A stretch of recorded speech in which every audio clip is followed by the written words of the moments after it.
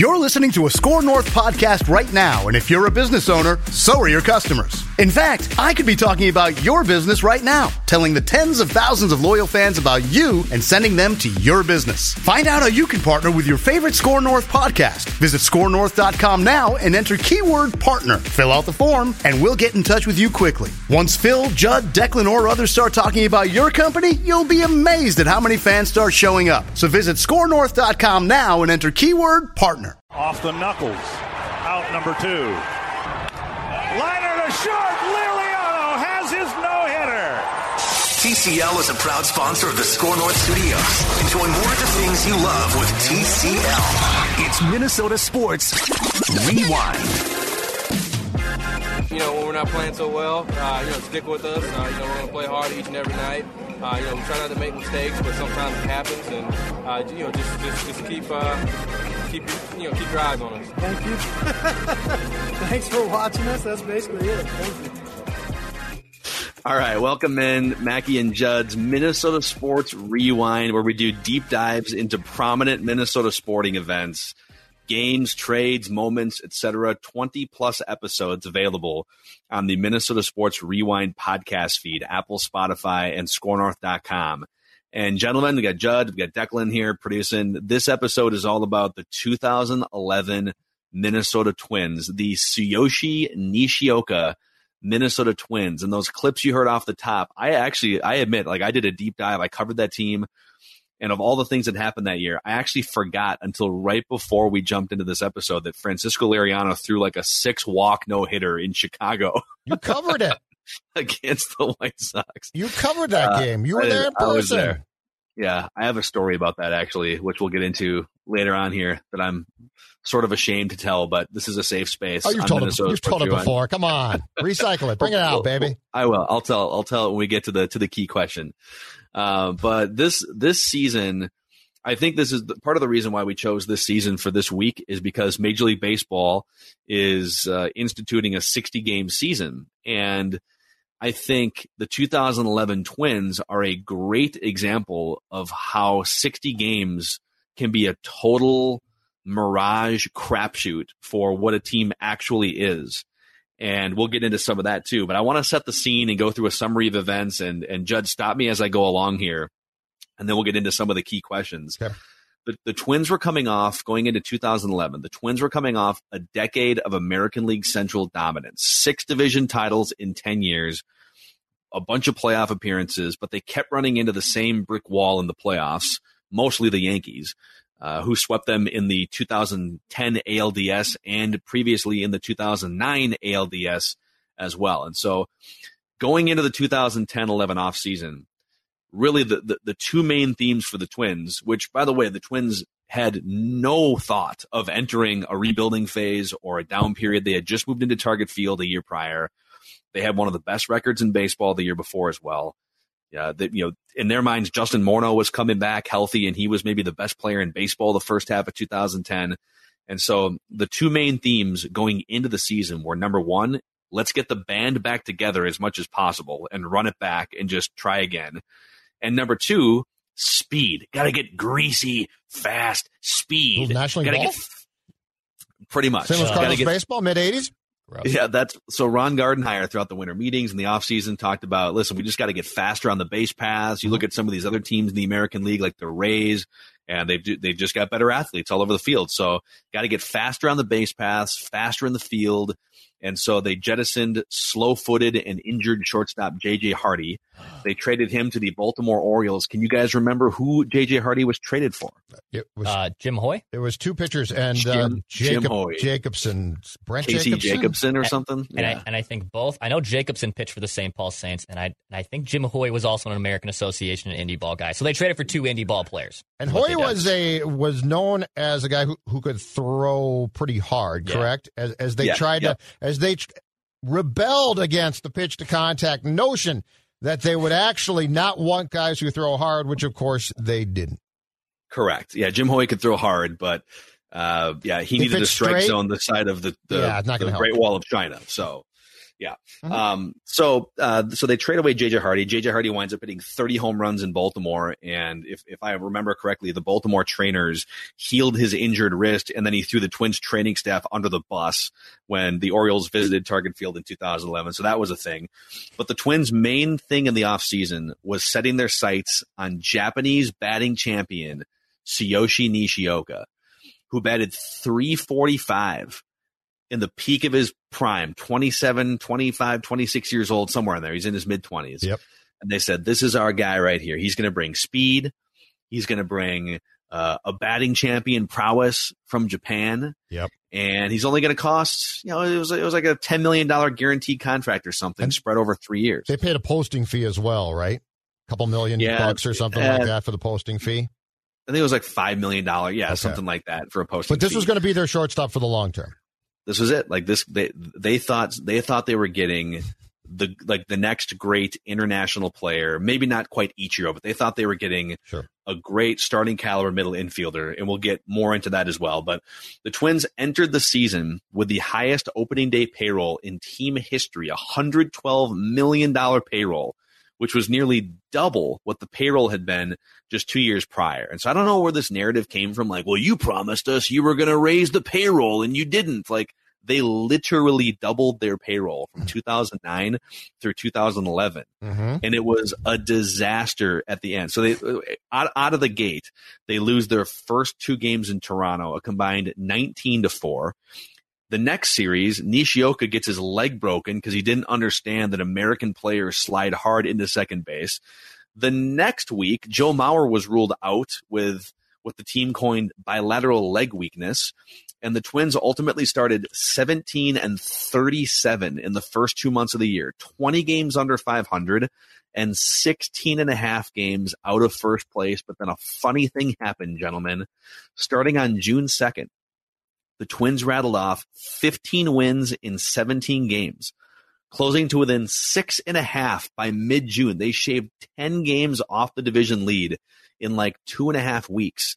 And it culminated in San Francisco, if you guys remember, I do, with an 8-run first inning off Madison Bumgarner. And it was a celebration. It was on a Sunday, Dick right? Kramer didn't know what was happening.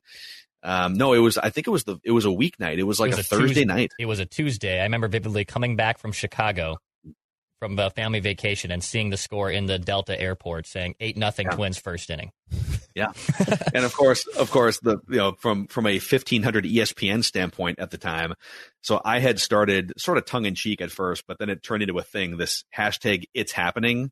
It was the early days of Twitter, and it's happening started trending basically during every Twins game because they were winning every game during that period. And we had, I'm not going to throw people under the bus here, but like we had a promotions person who worked for us, and like we had T-shirts ready to rock and roll. This thing was hot before that Giants game.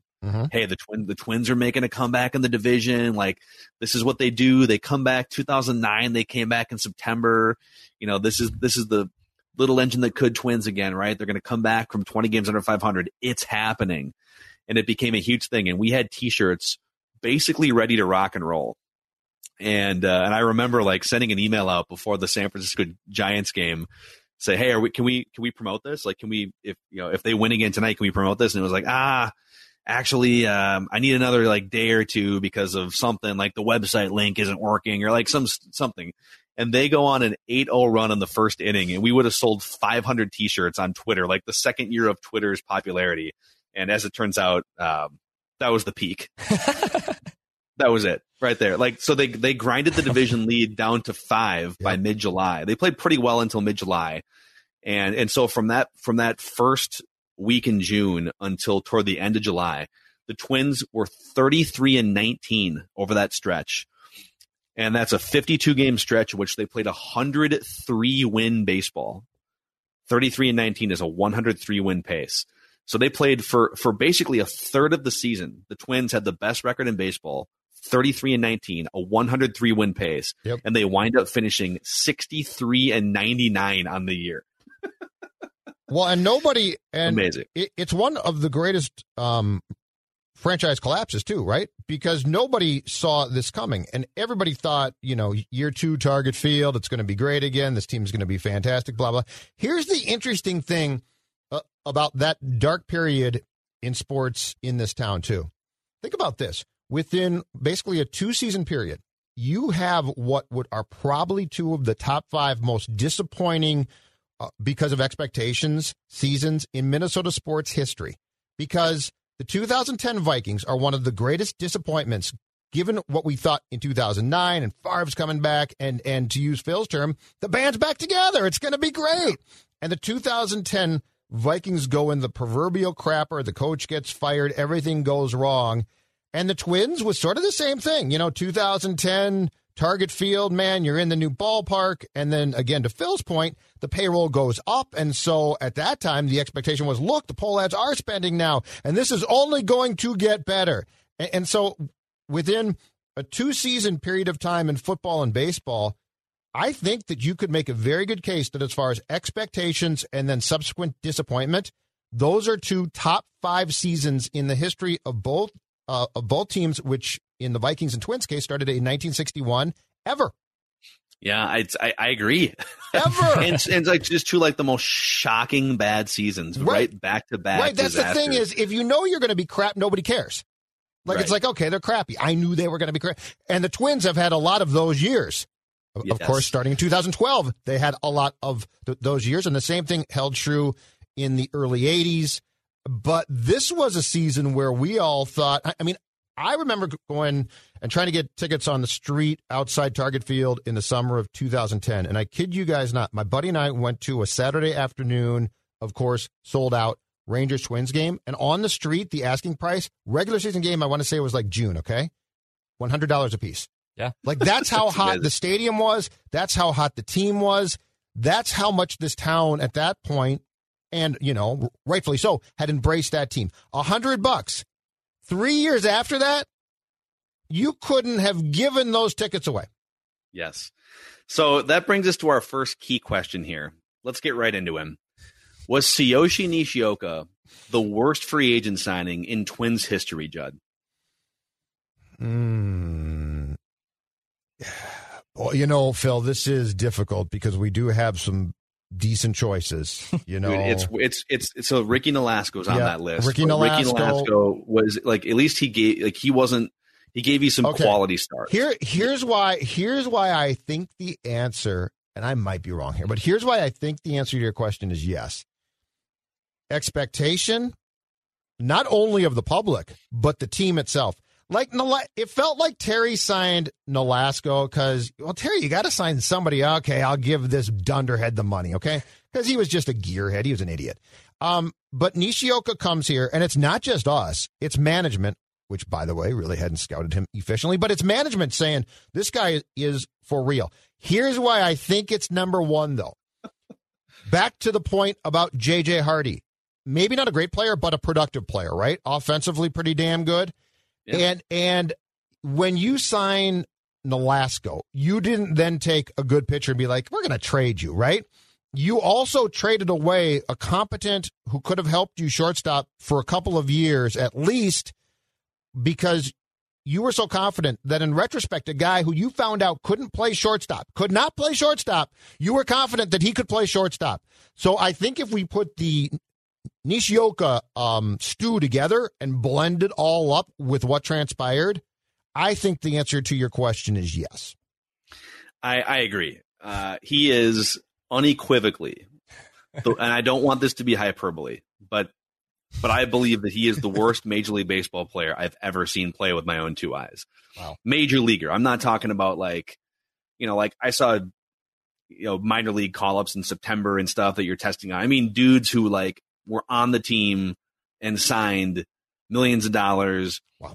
Opening day roster, not September call-up guys. Like Joe Benson was up for 11 games. Like, I'm not counting guys like that. I mean, like, Joe Benson was going to be a stud. What are you talking about? Yeah. It's funny. I went down a rabbit hole because Joe Benson, his one and only year in the major leagues was 2011, was this season.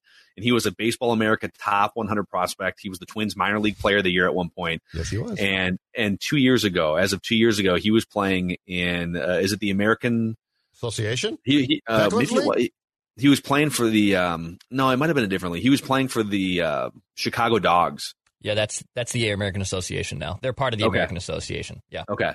Yep. Yeah, and he was, basically like he was quoted in an article saying like, I'll literally take a call from any affiliated minor league team. He hit 300, so he's mashing. But Tsuyoshi Nishioka played 71 games for the Twins. 71 games. So basically a half a season over the course of 2011, 2012. He had 5 extra base hits. 5 extra base hits in 71 games. Yeah. And he was brought in because of speed, right? He's gonna inject speed, greasy, fast speed. He was caught stealing twice as often as he stole bases, and he couldn't field a ground ball. But he could at smoke. Short or second base. He could smoke those cigarettes, baby. He did.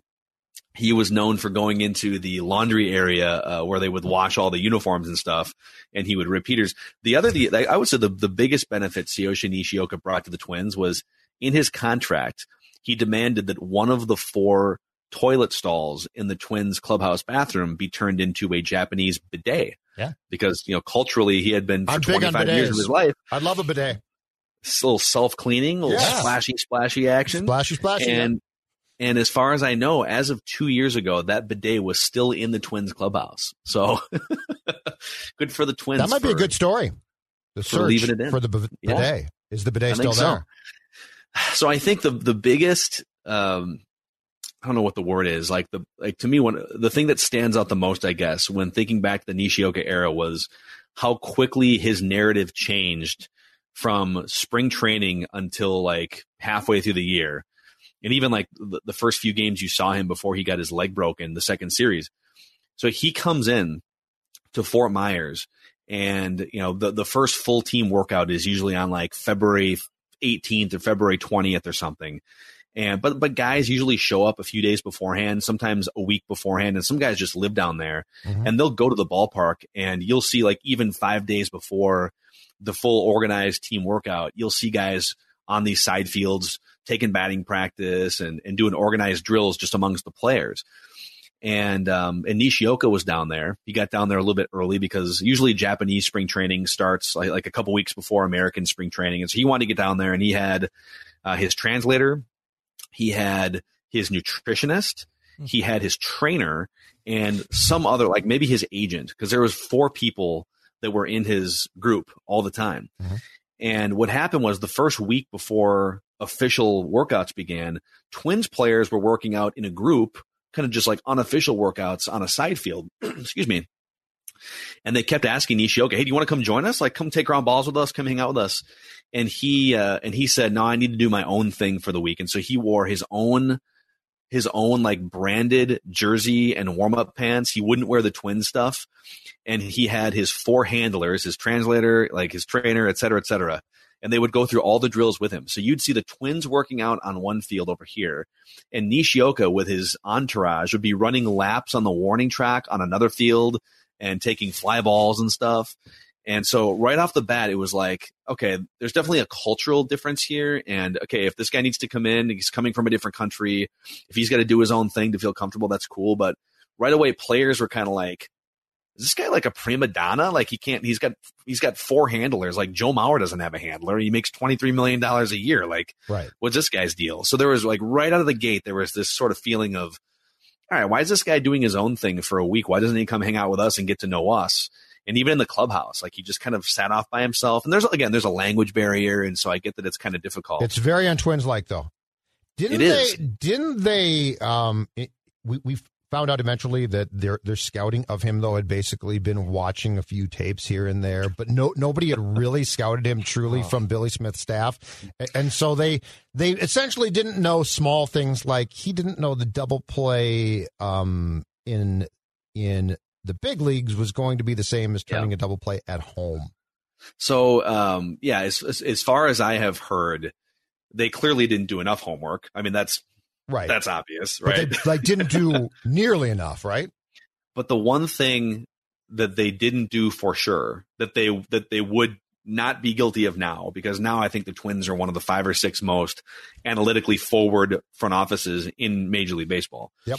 But you got to remember, in 2009, 2010, the Twins did not give a hoot about analytics. They basically had one guy. They had Jack Going, essentially, and Jack needed to be cloned 9. I always thought Jack was was really good in that area for the Twins and went on to work for the Diamondbacks and became a scout for them too. But like he was like the only guy working in analytics in their front office. And they had a couple other guys too that were like, they had a couple like interns and maybe a part-timer or something. But one thing they did not look at was Tsuyoshi Nishioka's analytics. And I don't know how much film study they did, or I know they had a scout who went out there and watched him, but they've always been kind of secretive and protective about who actually like was responsible for the signing of Nishioka. Yes. But I can tell you that one comb through Tsuyoshi Nishioka's analytics, you'd see a guy who for the first 4 or 5 years of his Japanese career was a pretty good player. And even like the back of the batting card stats would say like, oh, he hit, 270, 280. He batted 258 2 years before the Twins signed him in Japan, which is a red flag. Mm-hmm. Like if you're batting 258 in Japan, which is the equivalent of maybe AA baseball in the United States, that's a problem. So he batted 345 the year before the Twins signed him. And it was built largely off of luck. There's something called batting average on balls in play that essentially says like, if you had 10 seeing eye singles that are not based on how hard you hit the ball, or, you just got lucky because you beat the shift a couple times. Mm-hmm. Batting average on balls in play would help show you that. And you could then correct and say, well, if you were to bring his batting average on balls in play down to a normal level for a player of his speed and caliber, really he would have been a 290 hitter instead of a 345 hitter. So that the Twins thought they were getting a 345 hitter. They were really getting like a 290 hitter who got lucky. In AA, basically, though. Yes. So he was going to translate to about 230 in the big leagues. Correct. Okay. Yes. Yeah. And my favorite Nishioka game, I think, my favorite Nishioka game is the 2012 game where he came back. They called him up and he dropped a pop-up and like butchered a 2-hopper to second base. Yeah. And Dan Gladden was on the call, and like, he makes these 2 errors and, ball bounces off his chest and he's like laying on the ground face down, and Dan Gladden just goes, on the broadcast. But my other favorite Nishioka game was in mid-August of 2011. It was at Cleveland. You guys might remember watching this game on TV. So Carl Pavano was on the mound. By this point, the Twins were like, they had kind of started to slide again. They weren't completely out of it, but like things were kind of going the wrong way. And so there was some frustration. Nishioka had come back from the knee injury or the leg injury. The Twins are up 1-0. It's in the 6th inning. They're grinding it out. They're just trying to get a win. The Indians leadoff hitter reaches with a bunt single, so 1 paper cut. The next guy reaches on an infield single to shortstop, and Nishioka, it was one of those plays where like it was ruled a hit, but Nishioka should have made the play and at least like gotten it out at second base. Right. And then a couple batters later with runners on first and third, tailor-made ground ball to end the inning and to get the Twins back in the dugout into the 7th inning with a 1-0 lead. And Nishioka just butchers this tailor-made ground ball. And the Indians tie the game. They go on to win the game like 3-2. But after the inning was over, Carl Pavano goes into the dugout and just destroys the water cooler with a bat, breaks the bat, and walks back into the clubhouse. And then to his credit, because Nishioka basically ruined the inning and ruined the game, like because he can't field at shortstop. And after the game was over, Carl Pavano was asked, hey, what happened? It's got to be tough when you're pitching that well and your shortstop makes an error. And Carl Pavano just owned all of it. He said, publicly anyways, listen, I just have to make better pitches. I have to do a better job. Like I can't put my fielders in a position where they have to like. My favorite part about that freak out too, and maybe I can pull up the video here as I say it, but Scott Baker's in the corner and just like has to slowly step over as his teammate is destroying the trash can. Absolutely destroying the trash can. Let's see if I can pull it up. Like, it's hilarious. Like when you see guys going bonkers on a water cooler, the reaction of the players are trying to just like keep watching the game. Like, right. They want to play it cool, but they know that their teammates are freaking out. Were probably at that point in time, rightfully so, upset that Nishioka was even back up here. I mean, It made no sense. But here's the interesting thing though about those Twins. So Bill Smith gets fired then in November of 2011, and Terry comes back. Think about how the Twins' history tracks differently if the Twins had basically decided, you know what, Billy really missed there, and Billy has to go. That's great. That's all fair. But we're not going back to our old ways because Terry came. because Terry came back and had clearly lost the fastball by that point as well, and the game had changed on him. How much different is the Twins' history post-2011 if they go out at that point and say, you know what, the game is changing, and the Falveys and Levines of the world are now the guys, and so it wouldn't have been those two, but we're going to make that type of move with those type of baseball minds starting with 2012. Yeah, it's a great alternate reality, because I think, if you would have found the Derek Falvey, Thad Levine equivalent, and you would have gotten to the forefront of analytics and player evaluation, and some people get tripped up by the word analytics. Let's just get rid of analytics and say, if you would have been at the forefront of scouting and player development, which the Twins were 10 years prior. Absolutely. Terry was great. And that world changed. Player development changed, and the way that you go about accumulating information changed. And so I think the best thing that could have, I think your peak was still going to be 2010, because that's Justin, we'll get into some of the other stuff here, but Justin Morneau, a new front office wasn't going to bring Justin Morneau's head back, a new front office wasn't going to. But your scouting would have changed greatly. Yeah. And I think that next core of players. Yeah. And maybe some of those guys would have developed differently. Maybe the Trevor Plouffe, Anthony Swarzak, some of these guys who were first and second round draft picks that went on to have some success, but maybe didn't maximize their potential. Trevor, I look at a guy like Trevor Plouffe and think, man, that dude was a first round pick, great power, could play almost any position on the diamond, and was just sort of part of this broken down development system relative to some of the top teams in baseball. What could that dude have done in the Falvey Levine pipeline? How about pitching too, though? Mm-hmm. If you had starting in 2012ish, if you had a developmental system that understood where pitching was going at that time and the development of that pitching, think about all the years of horse bleed pitching that we saw that didn't have to happen, because you essentially had a baseball staff that, late 90s into the 2000s was really damn good, and the game just changed, and it's not their fault. It's not their fault, but the Twins, going back to Terry and insisting that they could recapture that magic, was perhaps one of the most flawed things that we've seen decision-wise in sports in this town. Yeah. In fact, 2011 is a great. I'm just pulling up the pitchers who made starts that season. This was the first year where they started to run out sort of the next generation of, all right, we got to bring some guy like Liam Hendriks made his first 4 career starts in 2011. And he wound up just flaming out. Well, Liam Hendriks became one of the best relievers in baseball 5 years later. Mm-hmm. And the Twins didn't really know what to do with him. Kevin Slowey made 8 starts. Anthony Swarzak made 11 starts. Scott Diamond made his first 7 starts in the major leagues that year. And then that led into this era of just barren, empty cupboards of pitching. Let me get to the next key question here for you guys. 2011 Twins. How much did injuries play a role in this train wrecking in the train wreck season, and also just in the train wrecking of an era of Twins baseball? Because you look at 2011, Justin Morneau was still reeling from concussion issues. In fact, 2011 was his worst year as a major leaguer. He wound up playing in 69 games and batted just .227 with 4 home runs. He had a wrist injury, he had a foot injury, he had the concussions. Joe Mauer, which we'll get to this too, he had the bilateral leg weakness and the knee surgery fallout. Jason Kubel had a foot injury. This was the year that Denard Span had to sit out games because of vertigo issues. Scott Baker had elbow issues. Everything broke down, and it wound up actually leading to the Twins changing up their training staff and everything. But how much if this team had the full allotment of players in their prime healthy, I don't think it train wrecked. I think injuries were actually a huge part of the train wreck for 2011. Yeah, I think it was. Now, as we go back and look at the season, it was a combination of things. It was decisions that were really, really bad, and so they take the blame for that.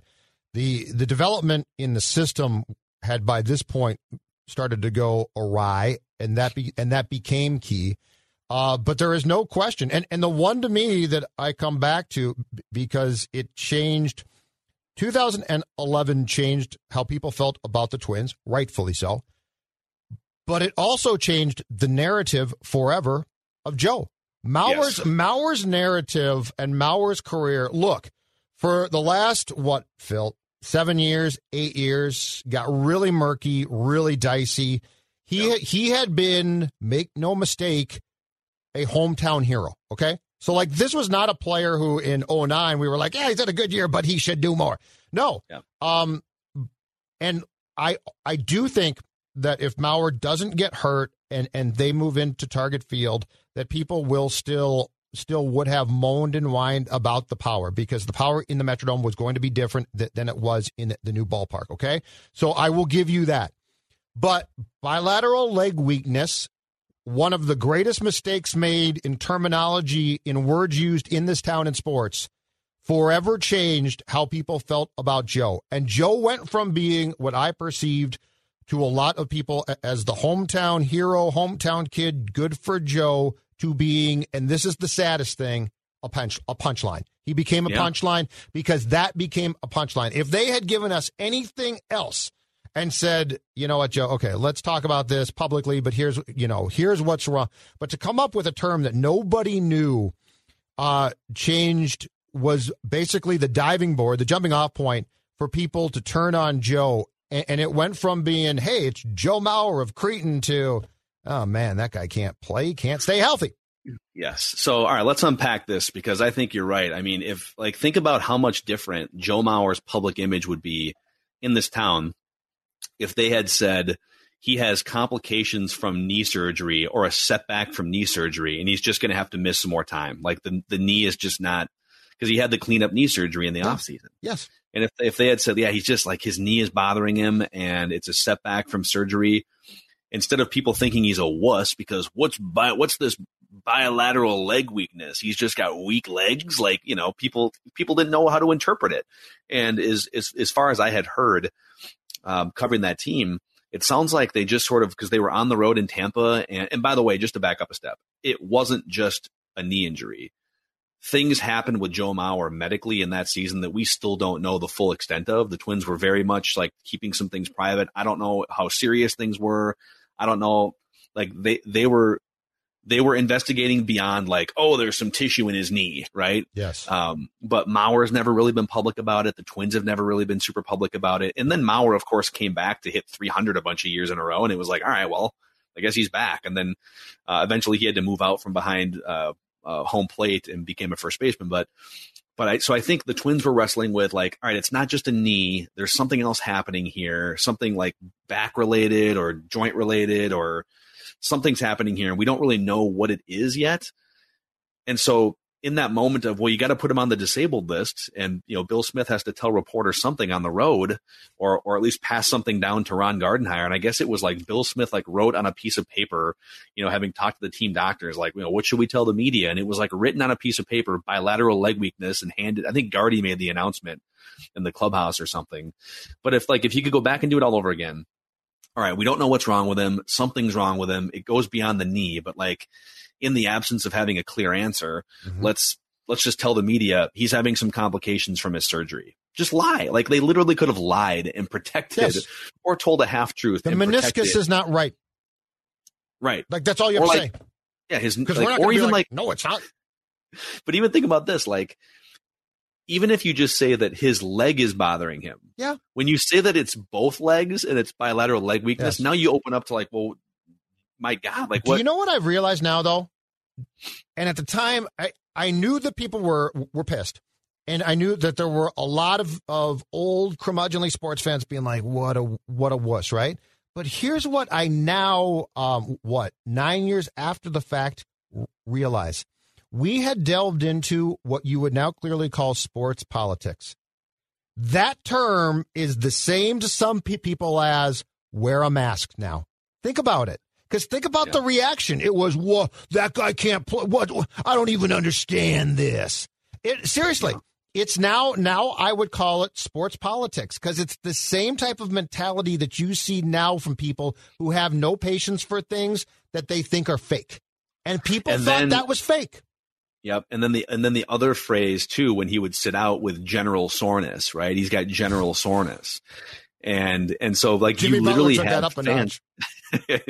You literally had fans in the stands at Target Field with Joe Mauer jerseys, and instead of Mauer on the back, they would tape General Soreness on the back of their jerseys. Like, and again, some of this is on Mauer too. You know, Mauer has always been just a super private, reserved guy, and he's never felt the need to like defend himself. And to some extent, I admire that, and I try to, you know, to be that too. Like, I don't react to tweets the way that I would have 10 years ago. And like, Joe Mauer is very stoic, and I think you probably get a lot more satisfaction out of life if you can be as stoic and non-reactive as Joe Mauer. But at some point, you got to stand up for yourself and your legacy. And your image matters. Like, you can't just let people crap on you consistently, and they did.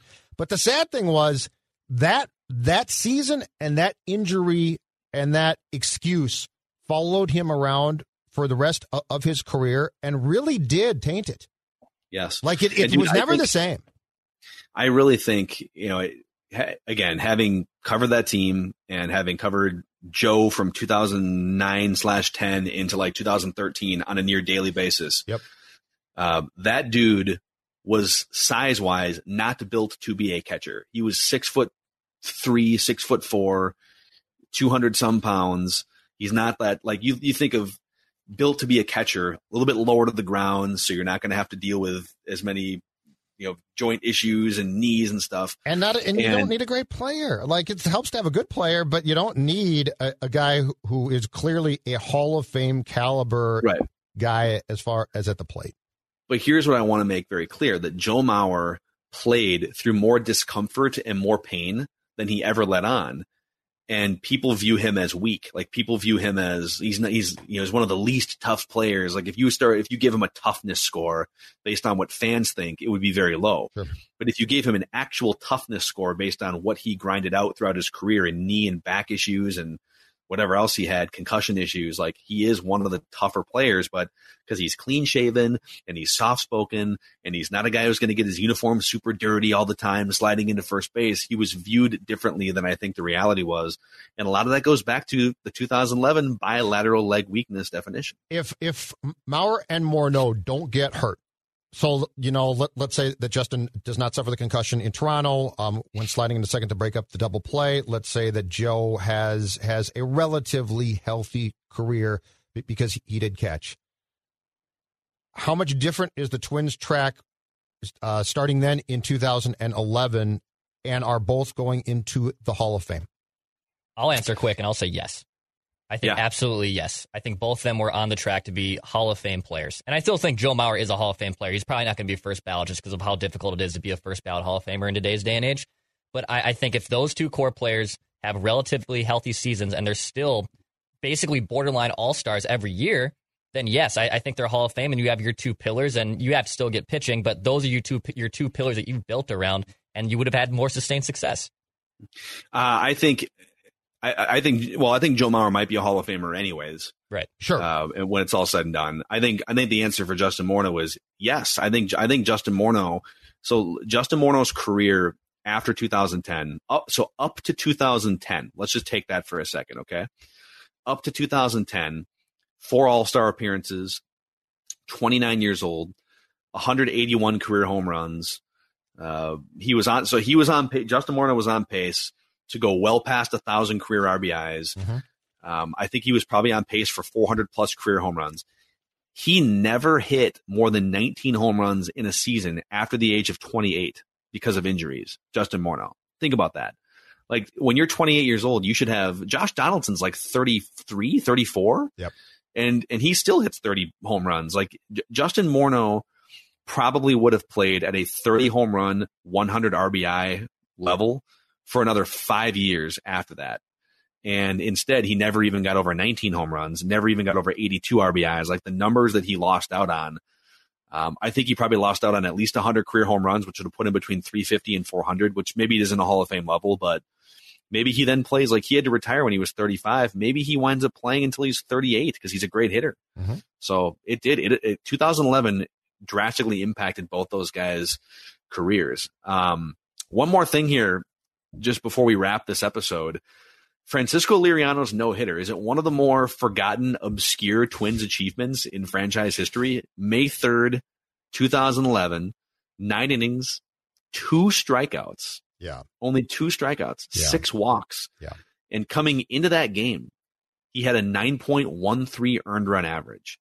He was just off to a terrible start. Yeah. Had some arm issues, and he winds up no-hitting the Chicago White Sox on May 3rd. It is, and it should be.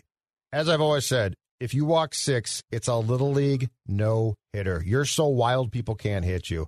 It's fine, but my God, I mean, I'm sorry. Walk 2, I don't care. Walk 3, maybe. Walk 6.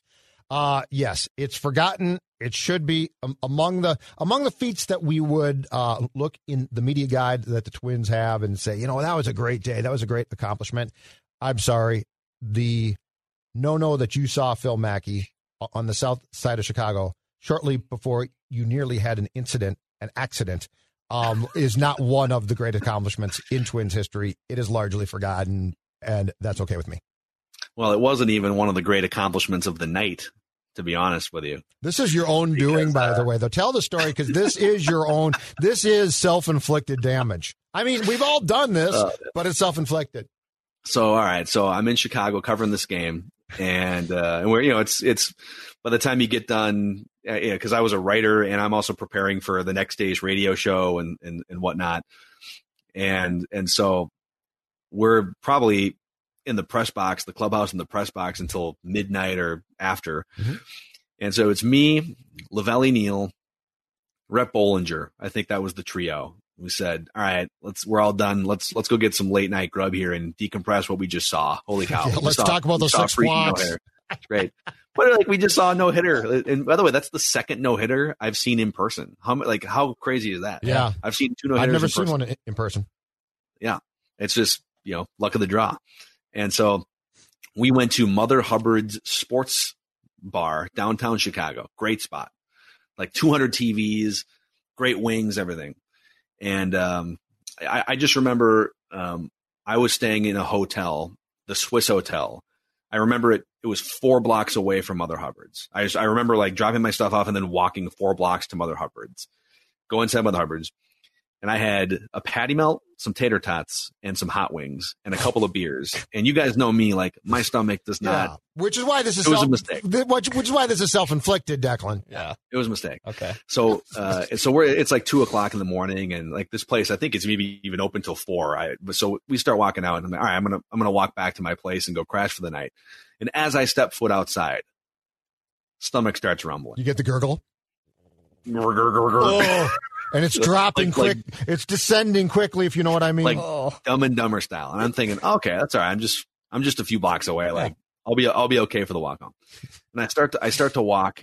I'm 2 blocks, and I realize 2 things. Number 1, wow, this is going to be a closer call than I thought.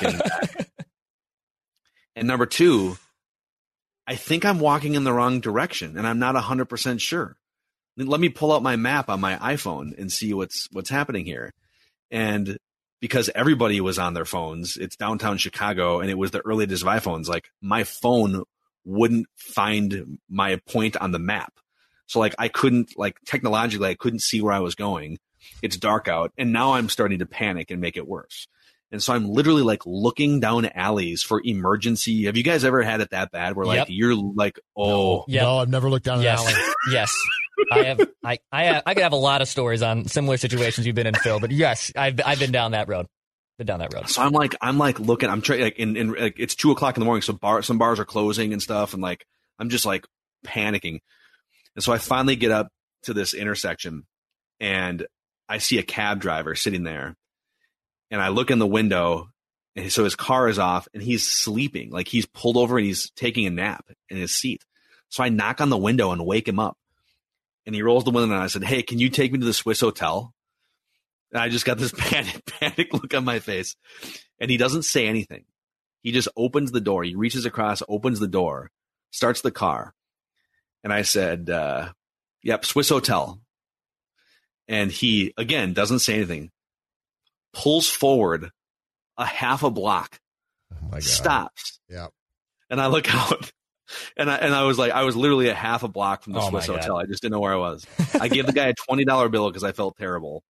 because I woke him up and for no reason I ran inside and like. Did you get up to Of your course, room? I'm on like the 27th floor, the longest elevator ride of all time. Oh, you should have used the lobby bathroom. I didn't know where it was. I had to make a decision. You didn't know where the hotel was, let alone the hotel lobby. Identify the lobby bathrooms at all times. Dude, you walk in. Nice. You walk into the hotel and it's like you have two choices because you think you have 30 seconds. You can spend 30 seconds looking for the lobby bathroom, or you can get into the elevator where you know there's a bathroom and just hold on for dear life. Did you consider when it started to gurgle as you came out of the bar, just going back in the bar? It wasn't gurgling to that extent. Okay. I thought I had 4 blocks. Okay. I thought I had 4 blocks. Well, and turns out I did. You did, yes.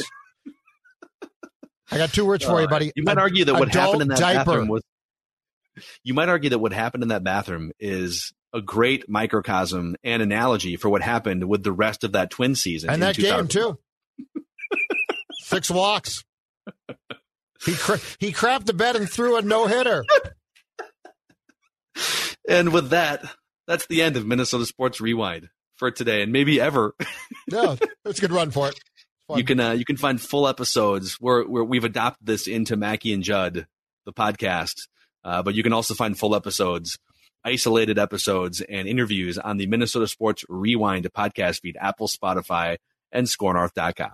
This holiday, whether you're making a Baker's Simple Truth turkey for 40 or a Murray's Baked Brie for 2, Baker's has fast, fresh delivery and free pickup, so you can make holiday meals that bring you all together to create memories that last. Baker's, fresh for everyone. Free pickup on orders of $35 or more. Restrictions may apply.